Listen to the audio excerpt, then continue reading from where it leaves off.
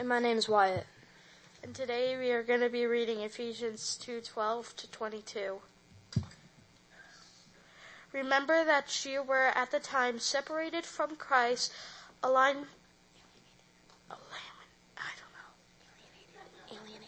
alienated from the commonwealth of Israel and strangers of covenants of promise, having no hope and without God in the world. But now in Christ Jesus you were far off, have been brought near by the blood of Christ. For he himself is your peace, who has made us both one and has broken down in his ordinances that he might create his one new man in place of two, so making peace, and might reconcile us both to God in his body through the cross, thereby killing the hostility. And he came and preached peace to you who were far off, and peace to those who were near. For through him we both have access in one Spirit to the Father. So then you are no longer strangers and aliens, but you are fellow citizens with the saints and members of the household of God, built on one foundation of the apostles and prophets, Christ Jesus himself being the cornerstone, in whom the whole structure being joined together grows into a holy temple in the Lord. In him you are also being built together into a dwelling place for God by the Spirit. Thank you for listening to us, and have a great day.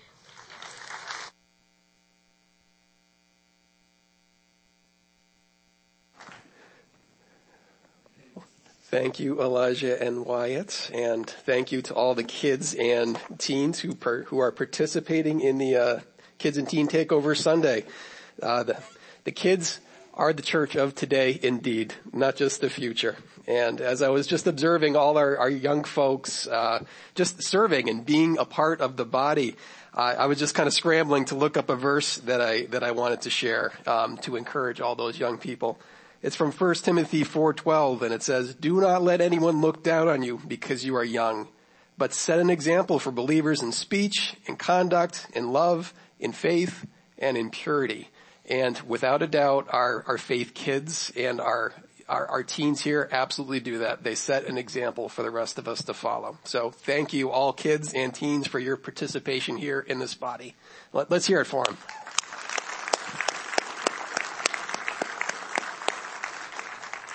All right, so again, thank you for sharing that reading with us, Elijah and Wyatt. And now that we've taken a bit of time to hear from our missionaries over the past 6 weeks or so, we're getting back into the good habit of hearing directly from God through the reading of scriptures before the sermons. Now, we do that because the Word of God, it impacts our life like nothing else does. It has the power to speak to us each, no matter where we are in life. And the reason the Bible speaks to us, it's because Scripture is divinely inspired by the same one who created us. He made us, so he knows exactly how to talk to us. Now, another way of saying that the Bible is divinely inspired is to say that it is God-breathed. Now, just like God breathed the breath of life into Adam back in the garden, and just like Jesus breathed on his disciples and said, "Receive the gift of the Holy Spirit," today, we can receive a new and a transformed life from our God-breathed scripture today. And I like to say that the reading of the Word of God, that really is the only perfect part of the worship service, because the Word of God is the only perfect thing in this room.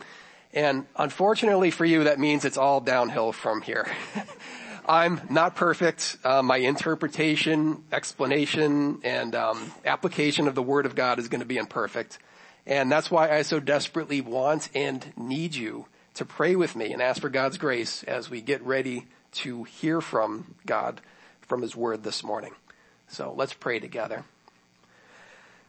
Dear Lord, God, I ask that you would simply cause us to listen to you in a special way this morning as you speak. God, please calm our anxious hearts and our minds and speak to us. And I ask for grace for myself, Lord, as I endeavor to represent your words well.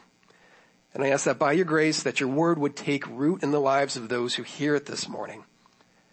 God, I ask that the message that we are about to hear about your kingdom that you are building, I ask that it would be like seed falling on fertile ground, and that it would grow up to produce just a great crop in your church. God, I ask that our roots would go deep so that we could withstand the trouble that's bound to come.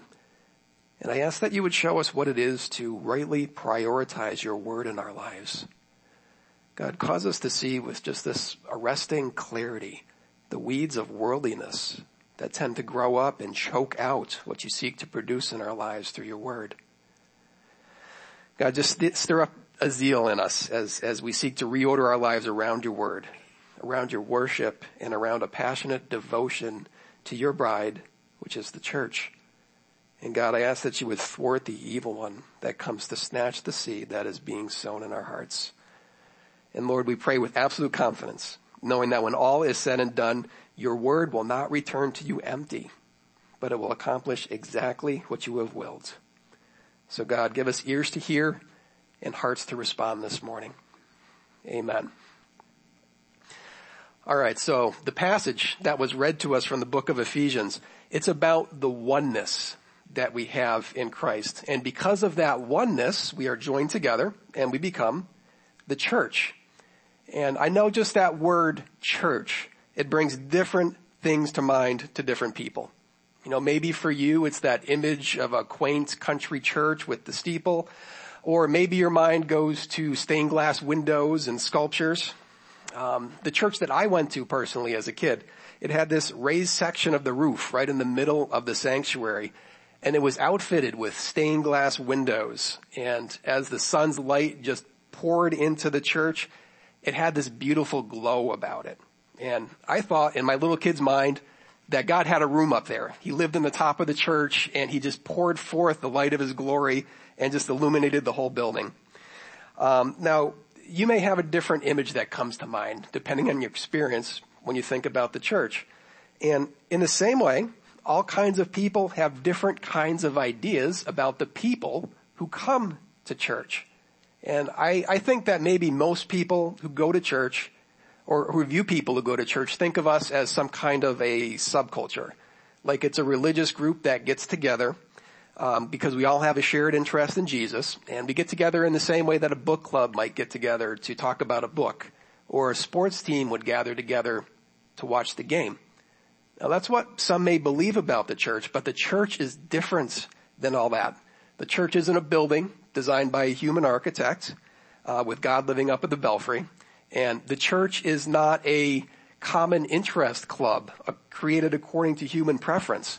No, the church was created by Jesus Christ himself. And Paul is trying to communicate this truth to the Ephesians.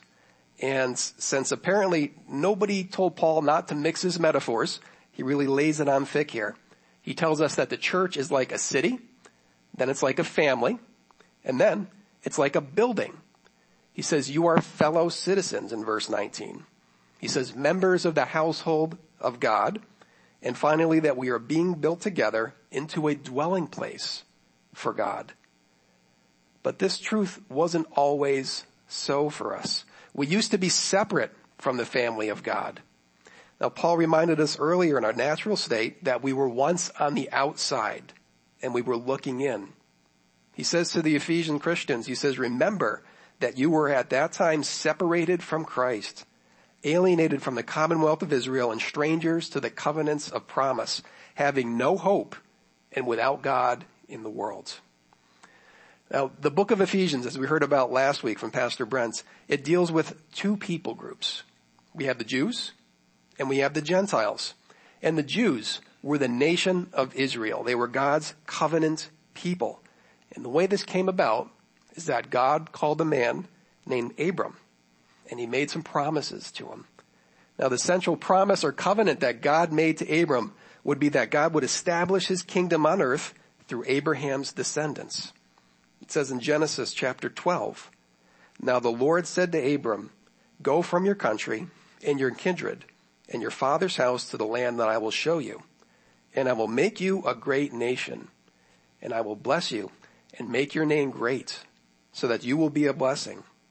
I will bless those who bless you, and him who dishonors you I will curse, and in you all the families of the earth shall be blessed. So this nation of Abraham's descendants, they would be God's people. Jerusalem, their capital, would be God's chosen city. Israel would become God's family. Now, the literal temple where Israel worshipped was the temple where the Spirit of God came to rest. And there were special promises that were related to Israel. And we, the Gentiles just mean non-Jews. So we had the Jews and everyone else. So we, the Gentiles, we were not a part of those promises. We were strangers. We were aliens to that. And in fact, there was a wall of hostility between the Gentiles and the Jews. Now remember last week, Pastor Brent talked about how if the non-Jews, if they entered the inner courts of the temple, their lives would be forfeit. There was even a sign to say that. So there was indeed a literal wall of hostility between the Jews and the Gentiles. But now, in our text today, we read that these two people had become one, and the church is formed. But the church, it wasn't formed just because the Jews and the Gentiles decided to knock down that temple wall and shake hands and just all get along. No, there was actually another wall of separation within the temple that needed to come down first. In the innermost part of the temple, there was this room. It was called the most holy place. And that is where the high priest, and only the high priest, would go once a year on the Day of Atonement. And he would make a sacrifice to atone for the sins of the people. And this was a big deal. You know, God said that he would appear in the most holy place. And there was this elaborate purification ritual that the high priest had to go through because God, in his perfection, in his holiness, he couldn't occupy the same space as a sinful man. And the other priests, they even went so far as to tie a rope around the waist of the high priest so they could drag him out of the room in case God struck him dead. He had to wash himself. He had to put on special clothes. He had to burn incense. He had to bring sacrificial blood to make atonement for his sins and others. And without this cleansing process, just like the Gentiles couldn't cross the outer wall of division, the high priest, he could not cross through the dividing veil that separated the rest of the temple from the presence of God. So everyone, all the way from the Jewish high priest all the way down to the lowest Gentile, all had some degree of alienation and separation from God. But when Christ made his sacrifice on the cross, this is where something miraculous happened. We read in Matthew 27:51, at that moment, when Christ died, the temple of the curtain was torn in two from top to bottom. Now the tearing of that curtain, it makes a very specific point. Now because of the death of Christ on the cross, man was no longer separated. He was no longer alienated from God. Now Jew and Gentile alike no longer had to depend on priests to perform this once a year sacrifice on their behalf. Now both Jew and Gentile alike can approach the holiness of God cleansed and purified because of the atoning sacrifice of Jesus Christ. So he was the sacrifice that paid the sin debt that we owe. And because we're made pure in Christ, we can stand shoulder to shoulder, Jew and Gentile, in the presence of God. And that's what our unity is founded upon. And this is what happened in verse 13. It says, but now in Christ, you who were once far off have been brought near by the blood of Christ. So this wall of separation between God and people had come down. And consequently, the wall of separation between the Jews and the Gentiles came down as well. And now in verse 19, we read the result of that. It says, so then, you are no longer strangers and aliens, but fellow citizens with the saints and members of the household of God. So being reconciled by the blood of Christ is how the church is formed. So we don't become a church by just deciding to become a church. We We become a church because we are brought near to God and joined together with the people of covenantal promise by the blood of Christ. And there's a very important personal application to this truth, and we can't get this wrong. Now, I think it's tempting to replace the way that we are reconciled to God and join the church with all kinds of things other than the blood of Christ. So what I want you to hear is that our addition to the household of God, it didn't come from stepping outside of your comfort zone, coming to church, shaking hands and making some new friends and getting to know each other. It didn't come from filling out a Connect card, although I hope you do. Your addition to church, it didn't come from going to the men's retreats or the women's coffee night or the membership class or even serving in the church. Now those are all good things. And it's easy to do these things and have a good experience and walk away feeling like you're a part of something. And I hope you do. I hope you have that feeling. You should. But truly becoming a part of the church comes from being reconciled to God. That's the only way to enter the church. And you may be saying, okay, but how is this made personal to me? How do I, someone who by virtue of my birth is not a member of this church, how is it I, who am not a part of the family of God, how could I ever join into it? 1 John 1:12 says, but to all who did receive him, who believed in his name, he gave the right to become children of God. So this is where it becomes personal. Do you believe? Do you trust? Do you receive the free gift of salvation that is offered in Jesus Christ? And when you cross into that throne room of God to give an account for your life, which we all will do one day when we die, are you trusting that Jesus has forgiven your sins? All have sinned. All have fallen short of the glory of God.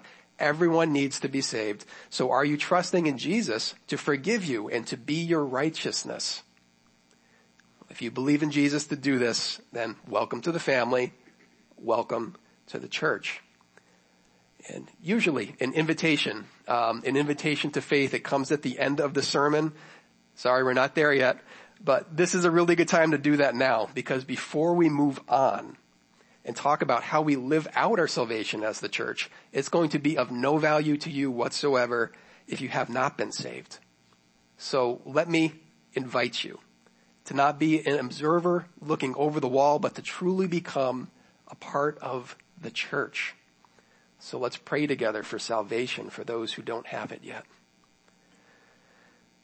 Father God, Lord, thank you for the great plan of redemption and reconciliation that you made possible through the blood of Christ.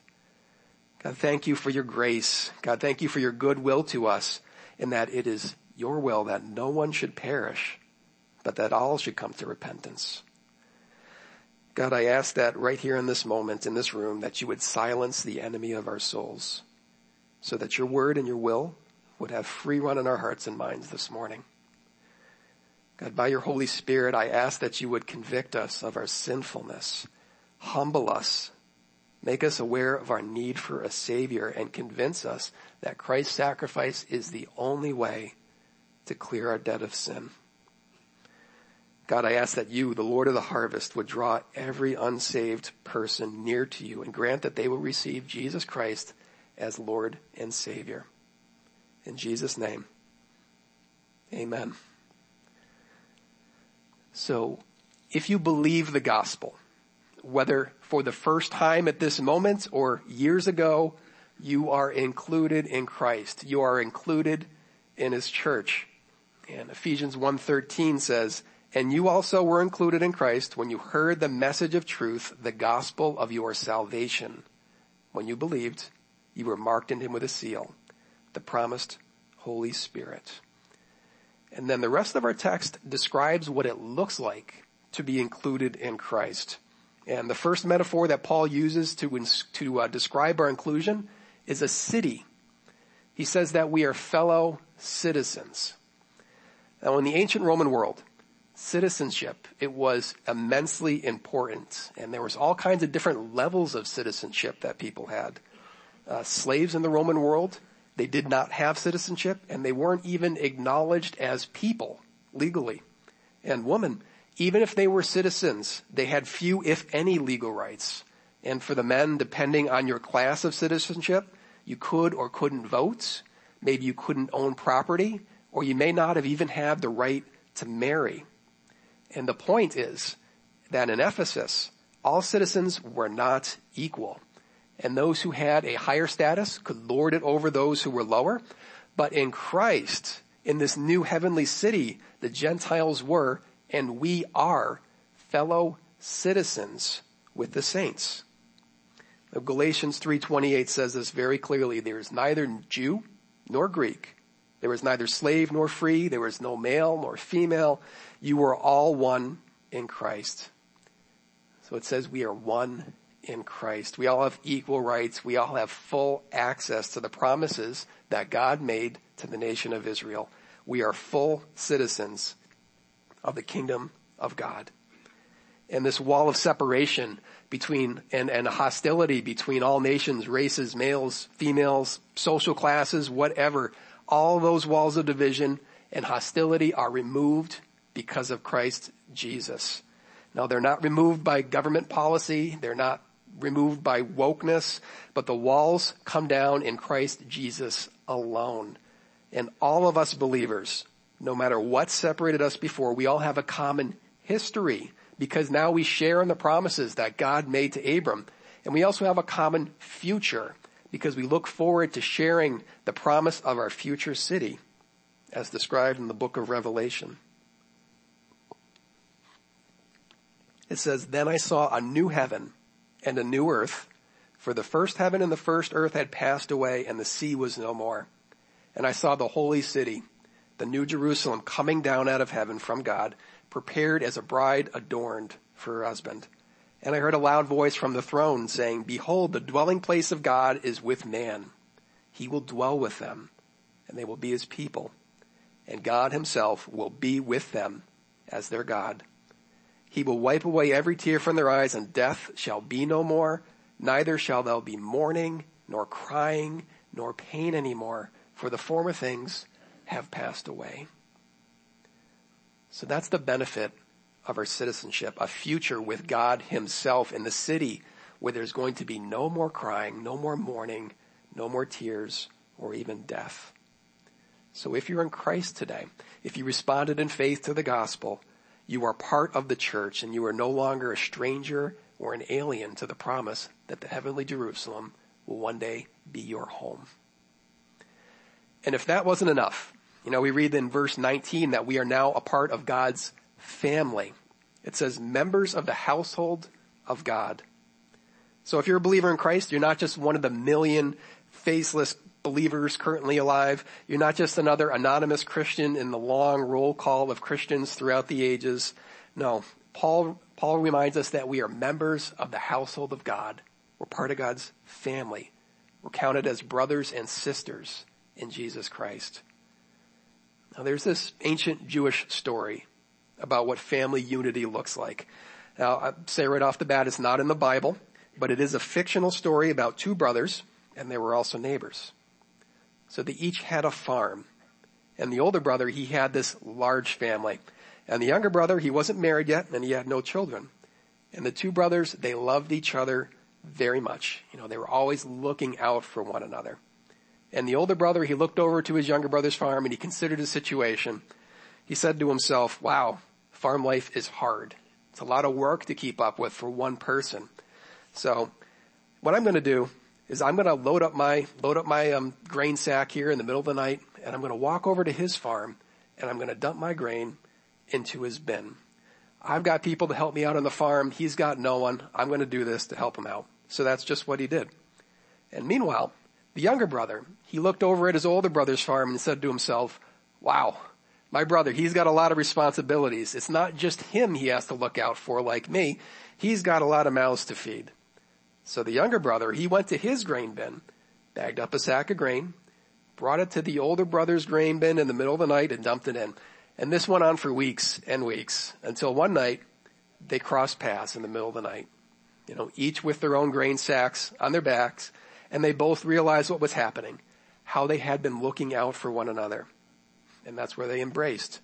And according to the legend, This is when God looks down from heaven and he says, this spot of their embrace, this is the spot where I will choose to build my temple, because my presence is most clearly known when brothers dwell together in love and unity.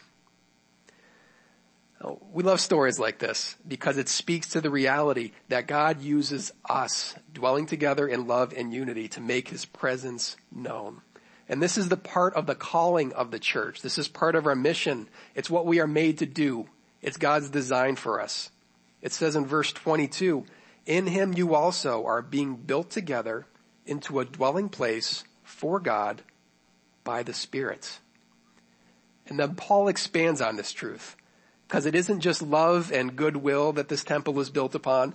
Paul says we are being built on the foundation of the apostles and the prophets, Christ Jesus himself being the cornerstone, in whom the whole structure, being joined together, grows into a holy temple in the Lord. So this temple that we are being built into, it has three components. It has the foundation, which is the apostles and the prophets. It has the cornerstone, who is Christ, and it has the rest of the structure, which is being joined together, and that's us. So God's building a new temple, and in it he's enlisted the apostles and the prophets in the work of laying the foundation. So once the foundation is built, it's done. You know, the apostles and the prophets, they have made their deposit of truth in the ground. They've delivered the faith once and for all, and it's unchanging. And once this metaphorical cement that they've laid down in the form of the Gospels and the letters of the New Testament, once it's hardened, the foundational teachings of the church are set. They're complete. There's never going to be another new foundation laid for the church. We're never going to put up an addition alongside the core teachings of the church. All teaching today, it's simply an exploration of what has already been revealed by God to the apostles and to the early New Testament prophets.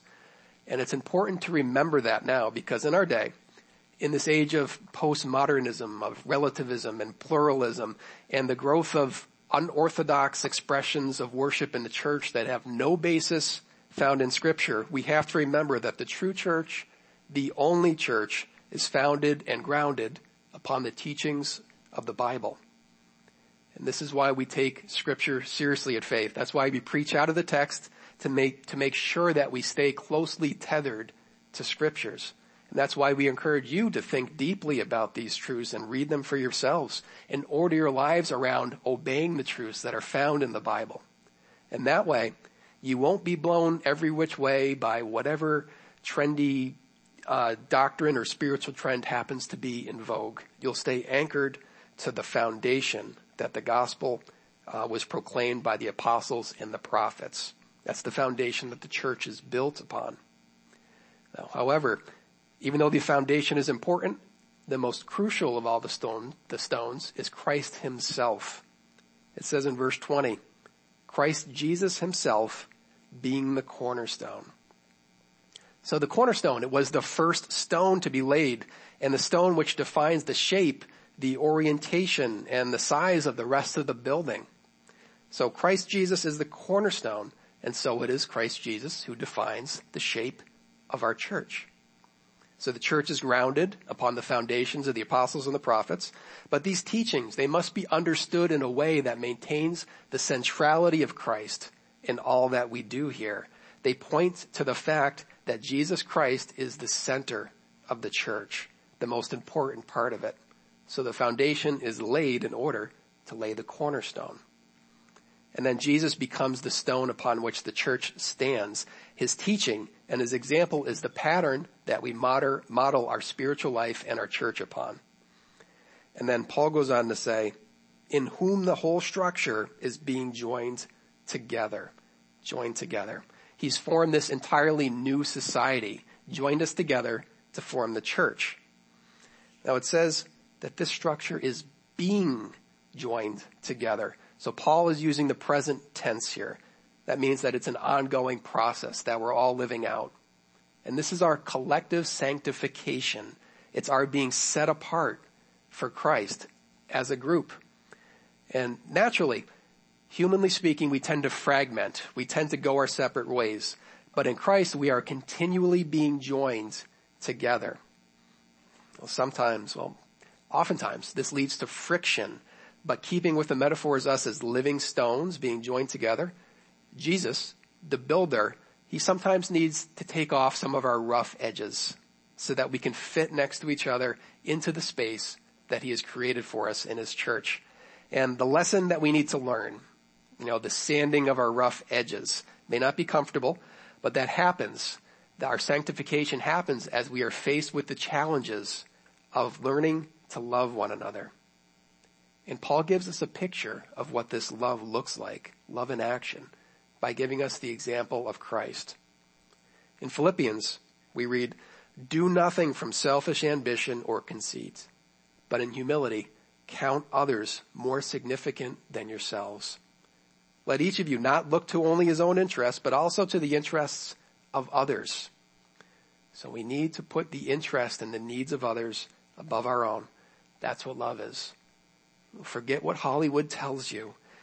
Love is looking after the interests of others. And that's how the citizens of God are to live. The citizens of the kingdom of God are to live. So just like those two farmer brothers who put each other first with their grain, we grow in love for one another as brothers and sisters in Christ as we put the needs of others above our own. And in this unity, God comes to dwell in us, his church, this new temple of believers that he is building right here. And then Paul concludes this passage of thought with the words, "In him you also." So this is a reminder that us, formerly those who were far off from the promises of God, all that was wrong in the beginning of this passage, the alienation, the hostility, all that was wrong, all that hopelessness, all that has been dealt with by the blood of Christ. And now we have the converse of that, the opposite. It says, "In him you also are citizens of the city of God." In him you also are members of the family, of the household of God. And in him you also are being built, transformed, made into God's holy temple. And there's a great encouragement in knowing that he is our dwelling place. He is with us. The fullness of God dwelled in Jesus Christ, and the fullness of Christ dwells in his body, the church, which is us. So even if God doesn't live in the literal church building, it's God's intention that his glory be seen pouring forth through us, through the people of faith. It's God's intention that his glory be seen when we're here together in this room and when we're scattered, going about our lives separately. And so the question that I'd like to ask each of you this morning is, do you live? Do you live like you're a resident of the city of God? Do you know the history and the future of your spiritual city? It's all in the Bible, right there for you to read. Do you live like you're members of the family, of the household of God? Well, you can do this by speaking to your Heavenly Father in prayer at any time. He wants you to do that. And you can make gathering together with your brothers and sisters at the church a priority, a family priority. And do you see yourself as a living stone in the building of the church? Not just a witness to what the church is doing, not just here to be ministered to, but to pursue unity by selfless love and sacrificial service. I hope you do. I hope you can. I know you can, because in Christ you are made new. It says in 2 Corinthians 5:17, "If anyone is in Christ, he is a new creation. The old has passed away, and behold, the new has come." And then Paul goes on to give us the reason that we are made new. He gives us the mission of the church. He says, all this is from God, who through Christ reconciled us to himself and gave us the ministry of reconciliation. That is, in Christ God was reconciling the world to himself, not counting their trespasses against them, and entrusting us the message of reconciliation. Therefore, we are ambassadors of Christ, God makes his appeal through us, and we implore you on behalf of Christ, be reconciled to God. So God is making that appeal of reconciliation through us, his church, and I implore you first to be reconciled to God in Christ, and then to live like it, And then to take that message of reconciliation to those that God has put in your path, because we are his ambassadors. We are his ministers of reconciliation. And God, as you do this, God is going to remain faithful to continue to build his church. Now, if God is speaking to you today, if you need somebody to pray with, to help you take the next step, or even the first step in following Jesus, come see me after service. I love to talk with you, and I love to pray with you. All right, let's close our time together in prayer together.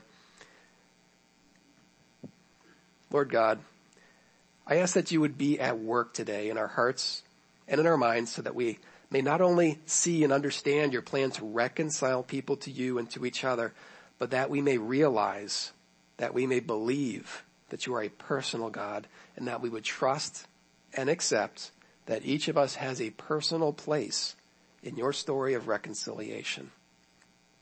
God, please make it so that these words of yours that we study are not just words, but that by your Spirit, these would become transforming truths that are alive and at work in each of our lives. Lord God, may those who do not already know you take the next step in exploring this wonderful, life-altering truth of being made right with you, and help us to see what it is to live with a heavenly citizenship, to live with a heavenly family as we are being built into a holy temple for you to dwell. Amen.